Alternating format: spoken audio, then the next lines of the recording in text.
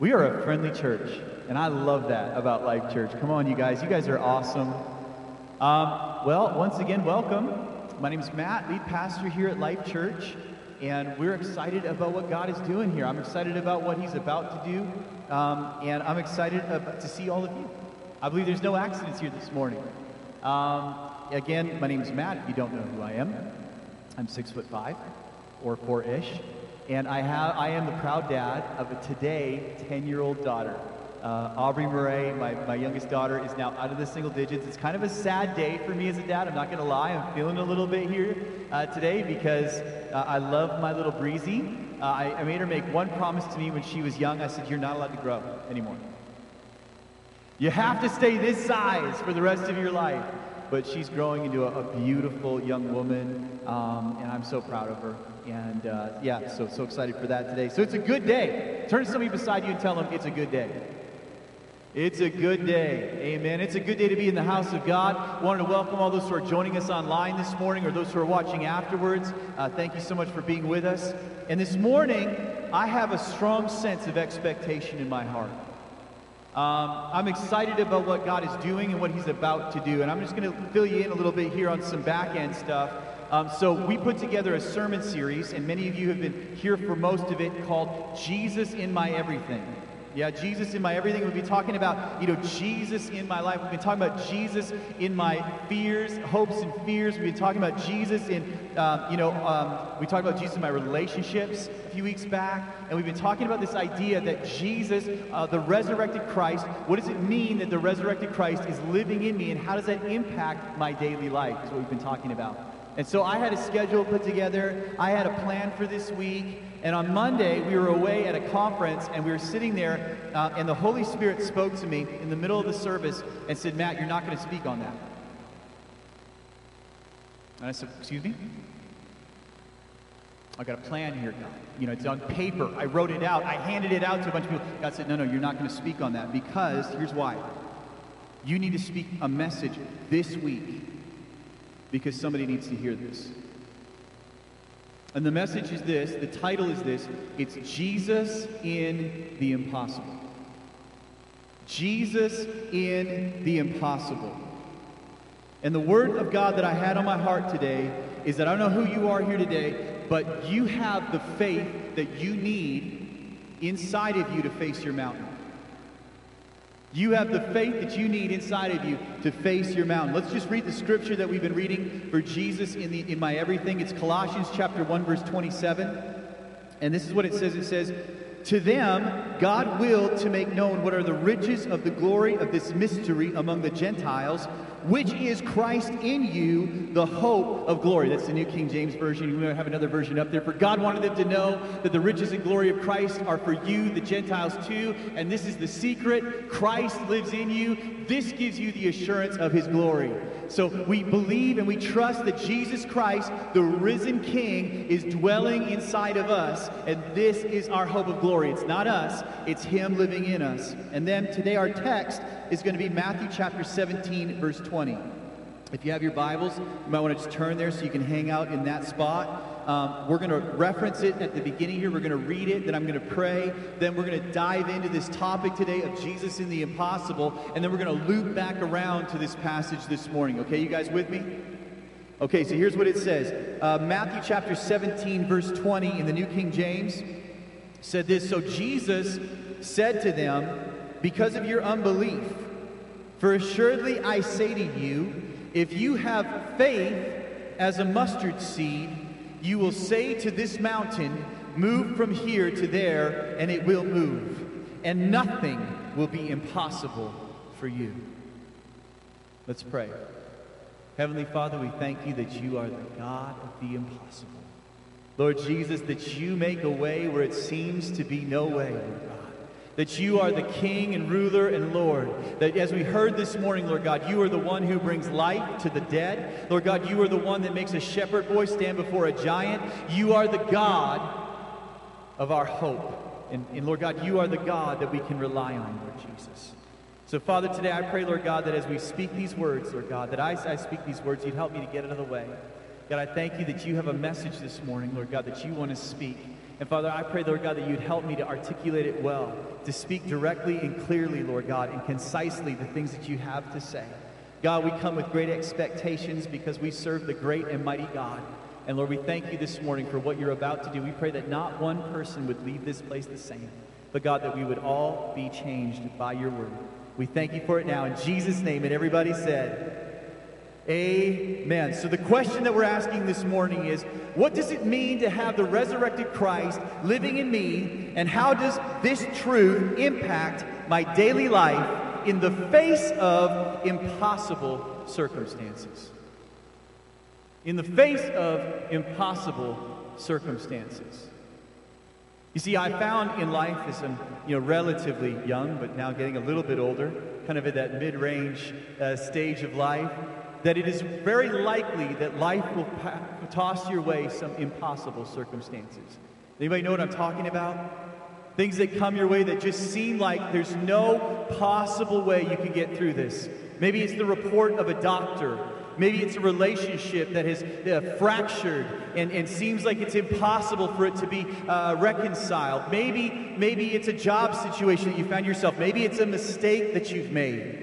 Maybe it's something, a sin that you've committed. You just feel like there's no possible way that I could get past this. The enemy loves to put you into positions where you feel like it's impossible. He loves to keep you in a sense of despair and hopelessness. The Bible tells us in John 10:10 that the enemy comes to steal, to kill, and to destroy. And his modus operandi is confusion and hopelessness. I know that there can be many times in life where it can feel like there's no way forward. But Jesus here is telling us that if we just had the faith the size of a mustard seed, we could say to this mountain, move from here to there, and it will move, and that nothing will be impossible for you. See, there's an ingredient that Jesus mentions here to help us to get through these impossible circumstances. There's an ingredient, if we were to ask the question, how do we face our mountain? How do we get through our impossible circumstances? And that ingredient that he mentions is the ingredient of faith. Now, what is faith? Faith, I love to define it this way, based on the scriptures from Romans 10:17 and James 2:20, is agreeing with God and showing that you agree with God by the way you live your life. Faith is agreeing with God. God told Abraham, I want you to get up from the land that you're living in. I want you to go to the land that I'm calling you to and sojourn there and go there, and I will show you what you will do next. And Abraham said, okay, that's the word of God. I agree. And then he showed his faith by getting up and moving out of the land that he was in to a new land. God said to Noah, I want you to build a boat out of wood that's going to float. Moses said, what's that? Never seen that before. He said, it's a bunch of wood put together. I'm going to tell you how to build it, and it's going to float. Why does it need to float? There's no water. Because it's going to rain. What's rain? Drops of water. Lots of them. Okay. And so Noah heard the word of God, and he agreed with God. Okay, I'm going to do it. And he showed his agreement by putting it to action. Right? That's how faith works. We hear the word of God, and we choose to agree with the word of God, and we show that by the way that we live our lives. Right? Jesus says, I am the way, the truth, and the life. The only way to get to the Father is through me. And we go, okay, I'm going to trust Jesus for my salvation. And then I'm going to live out of the trust that I have put into Jesus Christ. And there's going to be evidence of it in my life. Faith is agreeing with God and then living a life that shows that agreement. Romans 10:17 says, so then faith comes by hearing, and hearing by the word of God. James 2:20 says this, but you want to know, O foolish man, that faith without works is dead. So not only is it hearing God and agreeing with him, but it's putting that into practice. There's evidence in your life that you are living by faith. Today I want to talk to you about the size of faith that you need to move a mountain in your life. And the question is this, what type of faith do you have to have in order to face the impossible? What kind of faith do you have to have? In order for us to touch on this idea, we're going to actually go back to the origin story of one of the great heroes of our faith. We're going to talk today about the story of Moses, to give us a little bit of a context. and a background that we can use to talk about this idea of what type of faith do you have to have in order to face the impossible. And so we're going to talk a little bit about Moses. Do y'all remember who Moses is? Anybody ever seen Prince of Egypt before? Moses was an Israelite. He was born in Egypt during a time of genocide. The Pharaoh had become intimidated by the people of Israel as they were multiplying on the earth, and he began to oppress them and put them into slavery. And he said, listen, in fact, this is getting so bad that we need to do something about it. So he told the midwives that if the Israelite women gave birth, if they gave birth to a little boy, they were to kill it right there. And if they gave birth to a little girl, that they could live. But the midwives feared the Lord. And so they began to disobey Pharaoh. But I'm sure many boys were likely killed. And because of this situation that Moses' mother found herself in, she gave birth to Moses. They were able to hide the baby, but it got to the point where they could no longer hide him. So they chose to instead of giving him back up to Pharaoh, to the Egyptians, that they would do something about it. So she created a basket with pitch around it, and she put the baby in the basket, and she put him out into the Nile River. And so the baby went down the river and floated in the river past the crocodiles, around whatever was out there. And Moses' sister ran beside it to keep an eye on the basket.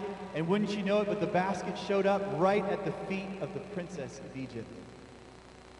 And she opened up the basket and looked inside, and the baby started to cry. And the Bible says that she had compassion on the child. And she said, oh, this must be one of the Hebrew children. I'm going to let him live. And wouldn't you know, Miriam, the big sister, ran up and said, hey, do you want me to go get somebody from the Israelites to nurse the child so we can bring it to you when he's ready? And she said, yes, please do that. So it's so great how God did that and brought Moses right back in to his own home so that he could be raised up as an infant to the point where he was ready to go back to the palace. And when the time was right, they put him back and they brought him back to the palace. The princess named him Moses, which means drawn from the water. And Moses was raised up with the great education system of Egypt. He had a place of prominence and power. And it was very likely, we can anticipate that it was likely that he recognized that this place was unique. I wonder if he ever thought as he was growing up, there must be a destiny on me. You know, this is unique. I was born and raised in a position of power for such a time as this. I wonder if that thought ever crossed his mind. And we think that it may have, because eventually he began to notice how oppressed his people were, the Israelites. And he wanted to do something about it. So the Bible tells us he went out and he found that there was a guard that was mistreating some of the Israelites, and he got really angry about it. He thought, I'm gonna bring some justice to this. That's the position that I've been put in. So he waited until there was nobody else around, and he killed the guard.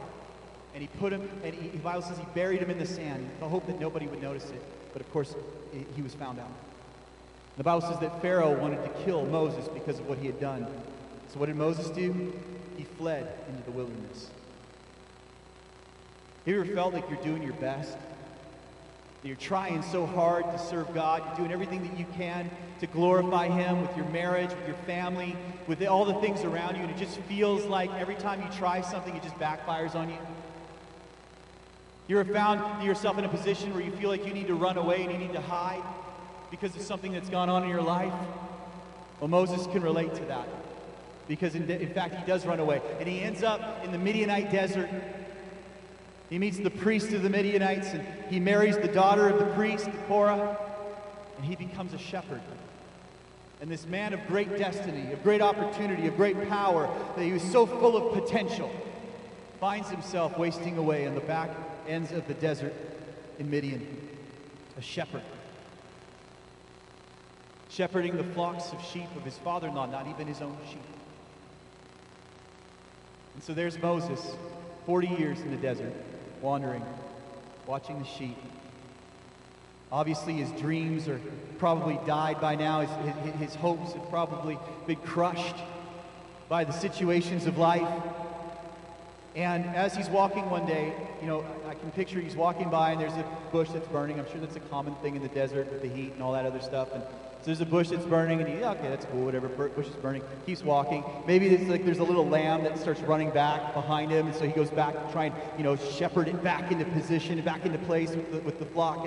And as he looks up, he realizes, oh, it's burning. Wait, it's burning. Oh, it's still burning. Oh, that's weird. So he leaves the sheep, starts walking towards the bush.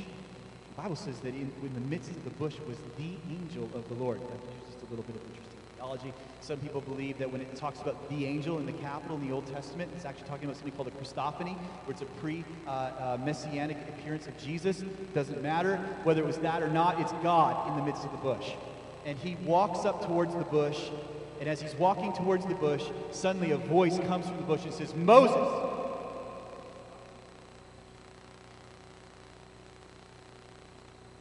He says, "The ground that you are standing on is holy. Remove your shoes." So Moses removes his shoes. And he walks towards the bush. And God begins to speak to him about a vision from the midst of the bush. And he says, "Listen, I've heard the cries of your people. I've heard the cries of the Israelites. And I'm going to go and I'm going to deliver them. And I'm going to set them free from their slavery. And I'm going to set them free from their oppression. And I'm going to use you to do it." Now Moses, the man who had for 40 years had his dreams crushed in the desert, doesn't know how to respond to this. And so he looks at God, he responds to God, he says, "Who am I that I should go to Pharaoh, that I should bring the children of Israel out of Egypt?" And so he says, God says to him, "I'll certainly be with you, and this shall be a sign to you that I have sent you. When you have brought the people out of Egypt, you shall serve the God on this mountain." And then he goes on to tell him more about the things he's going to do. And then Moses again responds to God. And he says, "Listen, who am I?" He says, how are people going to even know that came from you? What if they don't listen to me? And God says to him, "What do you have in your hand?"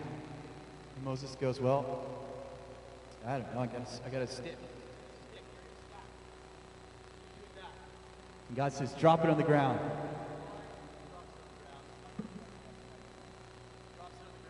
And it turns into a snake. And I love how it says it in the Bible. Moses ran away. You just picture the snake. Yeah. Anyways, I just think it's hilarious. So Moses runs away, and God says, "Okay, go back and pick it up." And he picks it up, and it turns back into a staff. He says, "Now, one more thing. I want you to put your hand in your bosom." Okay, puts his hand down there. Pull it out. And it turns into a leprous hand. It's all white and leprous. And God says, "Okay, put it back in." Okay, he puts it back in. And he pulls it out, and it's all clean. And it's all ready. Okay, so that's the other thing I'm going to do for you. Okay, and he goes on to keep telling him about all the things he's going to do. And then he says, Moses says, "Okay, but my Lord, I'm not eloquent. Like, I can't speak very well. I've got a little bit of a stutter. I haven't talked for a long time. I'm in the desert, and my speech is very slow." The Lord says to him, "Who made man's mouth, or who makes the mute, the deaf, the seeing, or the blind? Not I. Have not I the Lord? Now therefore go, and I will be with your mouth, and I will teach you what to say." Finally, Moses agrees with God.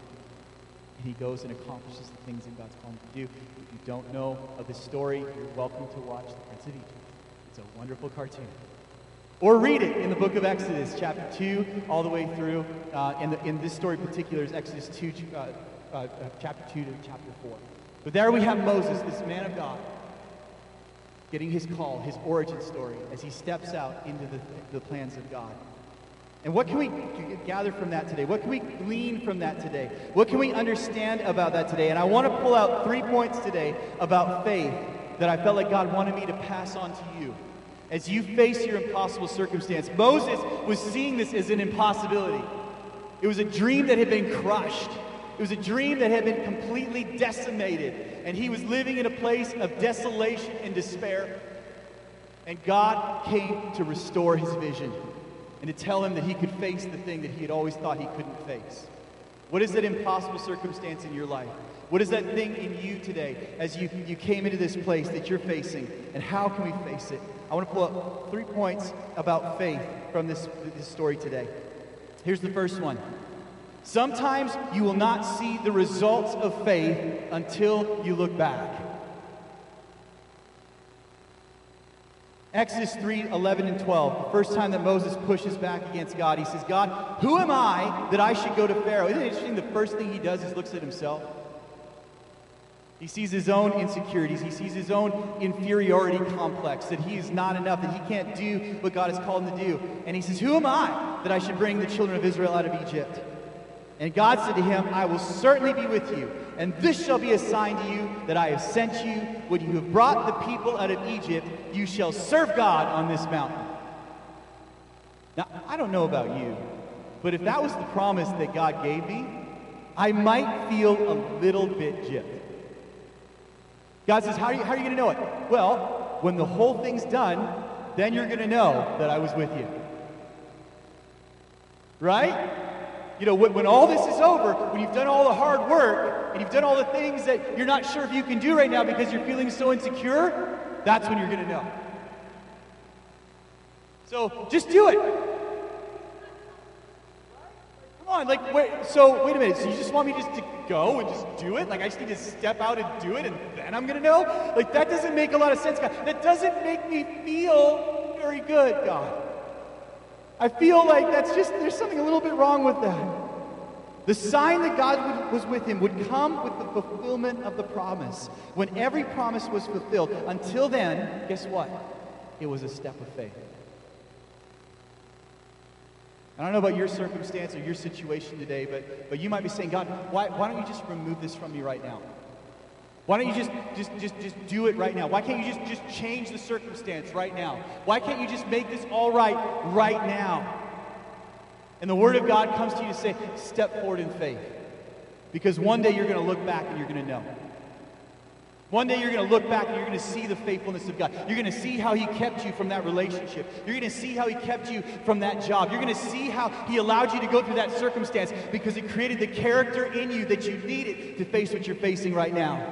He's going to allow you to go through because He's going to say, I created the compassion that you needed. Because now you've been through it as well. Who can know the plan of God? He is God and we are not. Listen, we are not guaranteed that facing the mountain is going to be fun.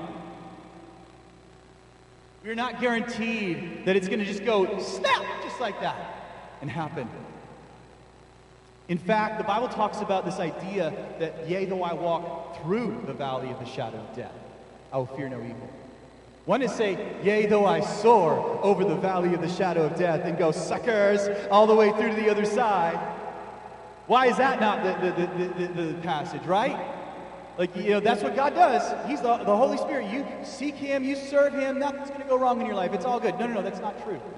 In fact, Jesus tells us out of compassion in John 16:33, that these things I have spoken to you, that in me you will have peace. In the world you're going to have trials and tribulations, but be of good cheer because I have overcome the world. See, I can guarantee you that you're going to face some stuff in life. That you're going to go through some stuff in life. But there is a God who goes before you. And there's a God who's making a way, who's guarding and guiding your steps. And there will come a day, I promise, where you will stop and you will look back and you'll say, oh my goodness, look what God just took me through. Look what God just did. There's a quote here. A man by the name of Robert Rogers wrote a book, early 2000s. The story about this man is that it's a tragic story. He was a father of 4. He had a beautiful wife, and they were caught in a flash flood. And he was the only survivor of his family. And he wrote a book after the fact about how God had been with him through the storm. And his quote is this: my faith didn't remove the pain, but it got me through the pain. Trusting God didn't diminish or vanquish the anguish, but it enabled me to endure it. See, what's the application here, church? What do we do with this? It means that often we need to move forward trusting God before we see the outcome. Get up. Ephesians 6 says this: when you've done all to stand, stand. And that might be a word for you today. Come on. Keep going. Take another step. What do you got today? You got breath in your lungs. You got an opportunity to glorify God with a life that is lived for Him. You got an opportunity to pick yourself up today and move forward. The righteous falls 7 times but gets back up again. I love that the Bible doesn't say the righteous is always perfect. The righteous always faces the tough circumstances with a smile on their face. The righteous soars over the darkness. No. Yea, though I walk through the valley of weeping, Tanya read this morning. Back up. Yea, though I walk through the valley of the shadow of death, I will fear no evil. Why? There's evil all around us. Because He is with us. He is with us. So number 1, we can know that sometimes you will not see the results of faith until you look back. Number 2, God can work with whatever faith you have if you will offer it to him. Okay, this is the crux of it right here. This is the actual word that God gave me at the beginning of this week. He said, this is what you need to focus on, is this idea right here.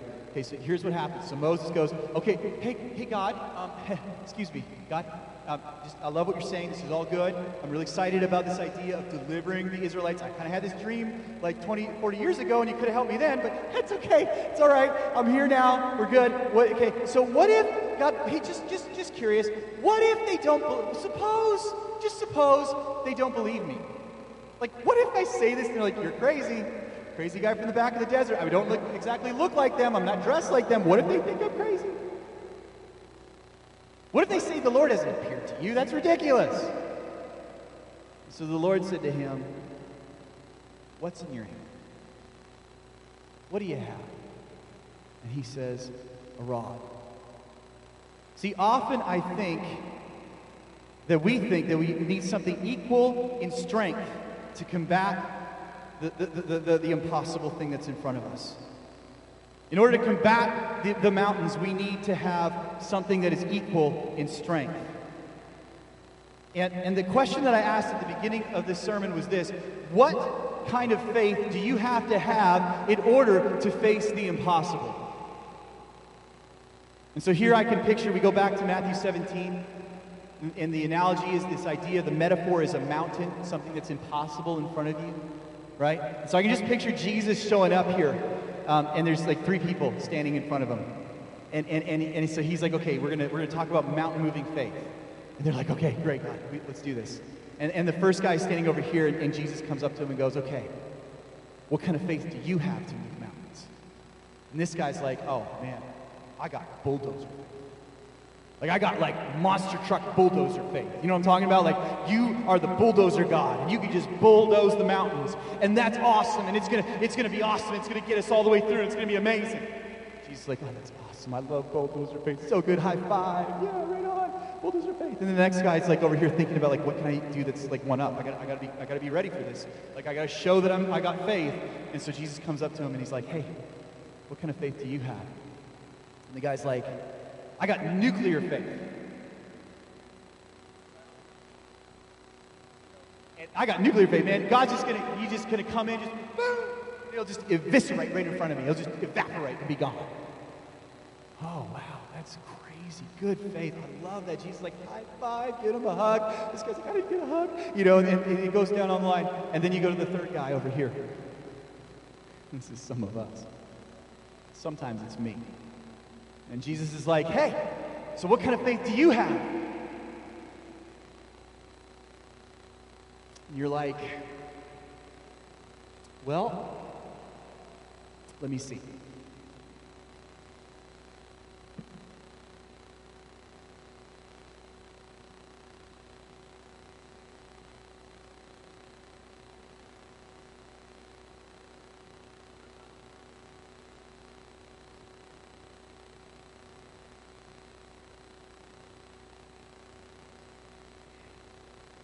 Here.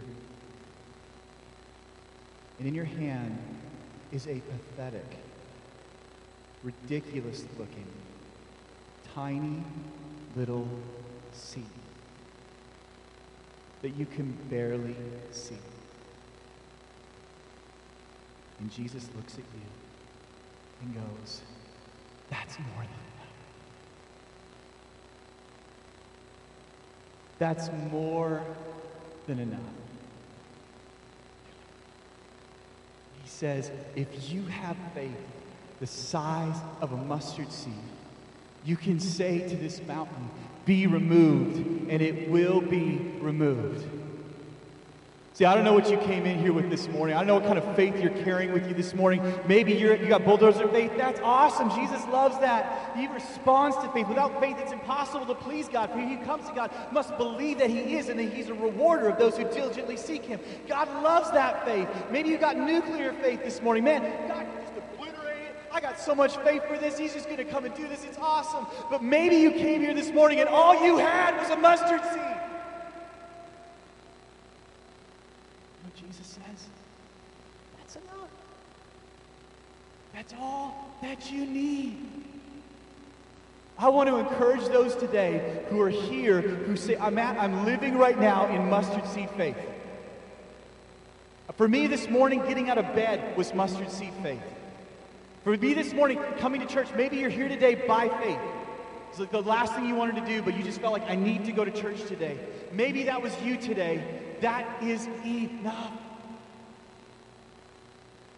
That is enough. How much faith do you have? Maybe you're exhausted. Maybe you're worn out. Maybe you're tired. Maybe you've been fighting whatever it is that you've been fighting for so long, and it feels like it's impossible. And you're on the back end of a desert in Midian, and you're feeling it. You're feeling despair, and the dreams that you thought you had have been broken, have been trampled underfoot, and you've been standing there fighting for so long, and Jesus comes to you, and honestly, all you can say to him is, I just have this, Jesus. He says, perfect. That's all you need. So here's number 3. It's not the size of the faith in your hand. It's the size of the one that you have your faith in. Come on. So then Moses goes on to complain again to God. Hey, God, that's cool. The snake trick was neat. That was good. But I have another problem here. I'm inadequate. I look on Instagram and I can see that everybody else has their life all together, and I certainly don't. I look around me and I just see all these people that seem so happy, and I'm generally miserable, and also I can't talk good. So there you go. Use somebody else. And his response to Moses is this: who made man's mouth? Who makes him mute and deaf and the seeing or the blind? Have not I the Lord? Now therefore go, and I will be with your mouth and teach you what you should say. Church, we must not fall into the trap of measuring based on our own understanding. Don't measure based on your own understanding. Trust in the Lord with all your heart. Lean not on your own understanding. In all your ways acknowledge him, and he will direct your paths. See, it's not the size of the faith that you have, church. It's the size of the God that we serve. Amen? Come on. The size of the God we serve. I'd love to say that I have faith the size of a nuclear bomb. That sounds so cool. I get a hug from Jesus. It'd be great. But maybe all I've got today is a mustard seed. Maybe this week, as you're going through your week and you're facing a tough situation, maybe you're in a season where you're feeling despair or you're feeling hopelessness. I want you to remember this week. Whatever you have, give it to Jesus. Whatever you have, give it to him. Because he's enough. Because he is enough. The power is not in the amount of faith we have, but the power is in the one within whom we put our faith. Tim Keller says this: it's not the strength of your faith, but the object of your faith that actually saves you. Strong faith in a weak branch is fatally inferior to weak faith in a strong branch. Zechariah 4, 6, and 7 says this: so he answered and said to me, this is the word of the Lord to Zerubbabel, not by might, not by power, but by my spirit, says the Lord of hosts. Who are you, O great mountain? Before Zerubbabel you shall become a plain, and he shall bring forth the capstone with shouts. Grace, grace. What does that mean? Not by might, not by power, but by the Spirit of the Lord. By the Spirit of the Lord. Greater is he that is in you than he that is in the world. 1 John 4:4 says, you are of God, little children, and have overcome them, because he who is in you is greater than he that is in the world. We trust in the mighty name of Jesus. And so I asked the question at the beginning of the service today, which is, what does it mean to have the resurrected Christ living in me? And how does this truth impact my daily life in the face of impossible circumstances? And the answer and reply is this: it means that with him, you have more than enough to face your impossible circumstance. Amen. Amen. And that was the word that I felt for you this morning. I'd like to invite up my beautiful wife, as well as Jasper, if you can come.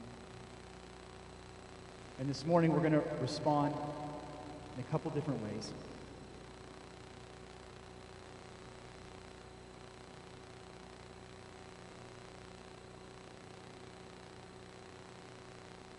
You know, one of the things that has been on my heart a lot lately is this idea of living in authenticity. You know, being real. We're surrounded by, images that are carefully put together, managed, to try and make us see something that they want us to see. Jesus is not like that. Jesus is here. He's real. There's a plan for your life. So this morning, I want to give you an opportunity to exercise your mustard seed of faith. I want to give you an opportunity to respond to that. And we're going to do something a little different this morning. Just out of courtesy to everyone, can we all stand together? Compassion for those that are weak among us, that are struggling among us.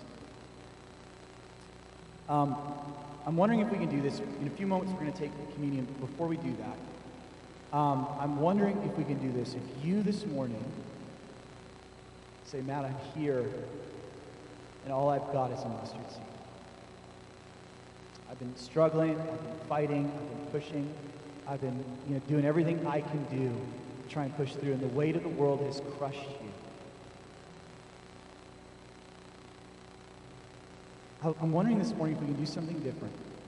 I'm wondering if that's you and you say, I just have that mustard seed and I need encouragement this morning. I need encouragement from the presence of God. I need encouragement from the body of believers. This is not a shame thing at all. This is a love thing and a compassion thing. If that's you and you say, Matt, I just need new encouragement today, then I'm going to actually ask you to take a step of faith and get out from your seat and come on up to the front. And we're going to let the church body gather around you and pray for you this morning. So is there anybody here this morning that say, that's me. I've had a mustard seed of faith, and that word this morning was for me. Thank you, Alice. Come on forward. Thank you. Thank you.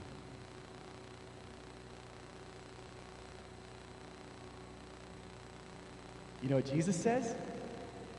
That's enough. That's enough. I don't have nuclear faith today, Jesus, but I got a mustard seed. He says, that's enough. That's all I'm looking for.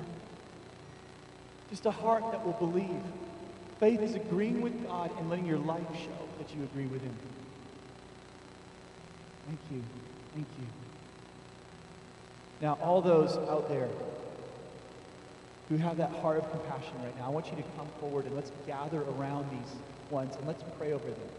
Let's pray a prayer of faith. That took faith. That took courage to step forward in authenticity. Let's gather around them. And I just want to encourage you, church, I know this has not been a part of our culture. I believe it will be part of our culture as we move forward. I want you to pray out loud. Pray a prayer of faith over them. Pray a prayer of encouragement over them. Let's believe God together that the Holy Spirit can move in this time and in this place.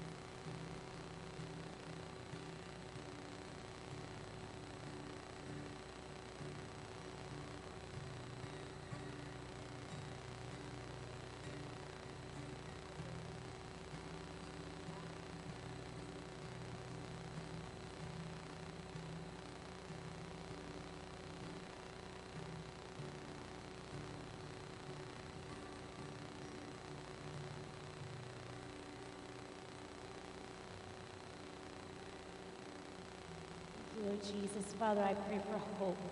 I pray for hope to arise, Lord Jesus. Father, your hope, Lord Jesus, to just fill hearts in Jesus' name, Lord Jesus. Your hope. There's hope in this place. I pray for hope to see the impossible, to see beyond the impossible, to go beyond and see. I can see beyond it. Maybe when the eyesight has been just short-sighted, like all I see is this. Father, I pray for hope. I pray for hope in Jesus' name. Thank you, Jesus. Let it rise. Yes, Jesus. Jesus. Come and fill hearts with your hope. Come now in Jesus' name. Fill up your people with your hope that defies the situation that they're staring at, that defies it. There is hope that is rising up in this place that goes beyond what you can see, whatever your situation and circumstances is, whatever you're feeling right now, there is hope that will arise that goes beyond. Amen. I just got the word that there are some here, you've been living in a lie. And the Word of God is coming today to bring truth into your heart. He will lead you into all truth, is what the Bible tells us about the Holy Spirit. And so we pray right now in Jesus' name, tear down those lies. Tear down the lies that have kept people back from your presence. Tear down the lies that have kept them from fulfilling the call that they have on their life. Tear them down in Jesus' name. And let there be life and joy and peace in the Holy Ghost today. Thank you, Jesus. Thank you, Lord God. Thank you, Jesus.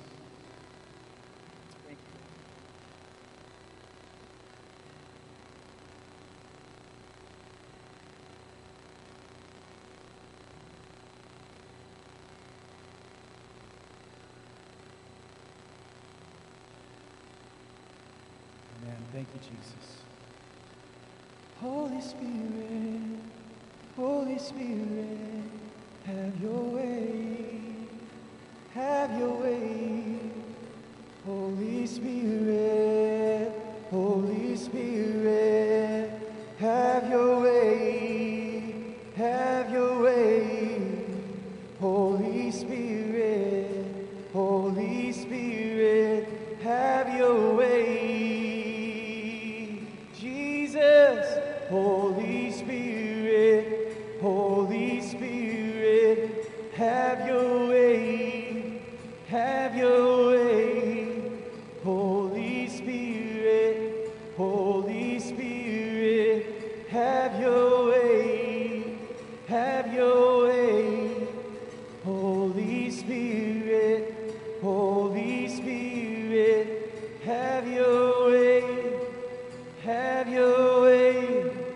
Holy Spirit, Holy Spirit, have your way. Come have your way. Jesus. Amen. So here's what we're going to do. I want to leave space here. I want to linger here. I don't want to have to rush off for any reason. So we're actually going to move the communion back a couple Sundays from now. And we're just going to leave this space open right now. And if you need to go, you're welcome to go. We've got coffee. We've got cookies in the back. But if you need to just linger here in the presence of God at the altar, you're welcome to stay and wait on the Lord. For those who wait on the Lord shall renew their strength. They shall mount up on wings like eagles. They shall run and not grow weary. They shall walk and not faint. So we're going to stay up here for a little bit. Jasper and I are going to jam a little bit here in the presence of God. We're just going to entertain His presence. And you're welcome to stay up here as long as you need to today to wait on the Lord. And those that were scheduled on the prayer team, you just kind of make your way to this corner. And so if you really want to just specifically have someone pray over something, you just make your way over here. There'll be a couple people that are on our prayer team. Same with online. There's a prayer team online, and if you're just feeling this too, like you need prayer for more faith, more vision to see through your circumstances, put it in the chat, and we'll pray for you there too. Isn't God so good? This is what happens when God's people gather. Lives are changed and restoration happens. Transformation happens. That's what we want, to be changed. Lord, just do what you want to do in us. And so, Father, I pray right now, Lord Jesus, that even here, if we linger a little longer, but as we walk into our weeks this week, Lord Jesus, Father, would you be speaking to us and reminding us that it's not about us, it's all about you. It's you. We just need to look to you. You are the strong one that will carry us through, no matter how weak or how strong we are. It doesn't matter. It's all about you. It's all about you. And help us to lean into that this week. Help us to remember. Help us to re-listen, to remind ourselves, re-listen to the sermon, to remind ourselves of who you are. Help us to read Exodus again and remember how you worked through a simple, ordinary man. And you will do it in us too, in our circumstances, in our situations. We love you, Jesus. We put our whole trust in you. We want to grow deeper in our relationship with you. So take us to that place, Jesus, we pray. Bless your people this morning, Father. May their weeks, may you just speak to them as they go and work and school or whatever it is that is in their weeks, Father. Would you bless them and be close. In Jesus' mighty name, amen. Amen.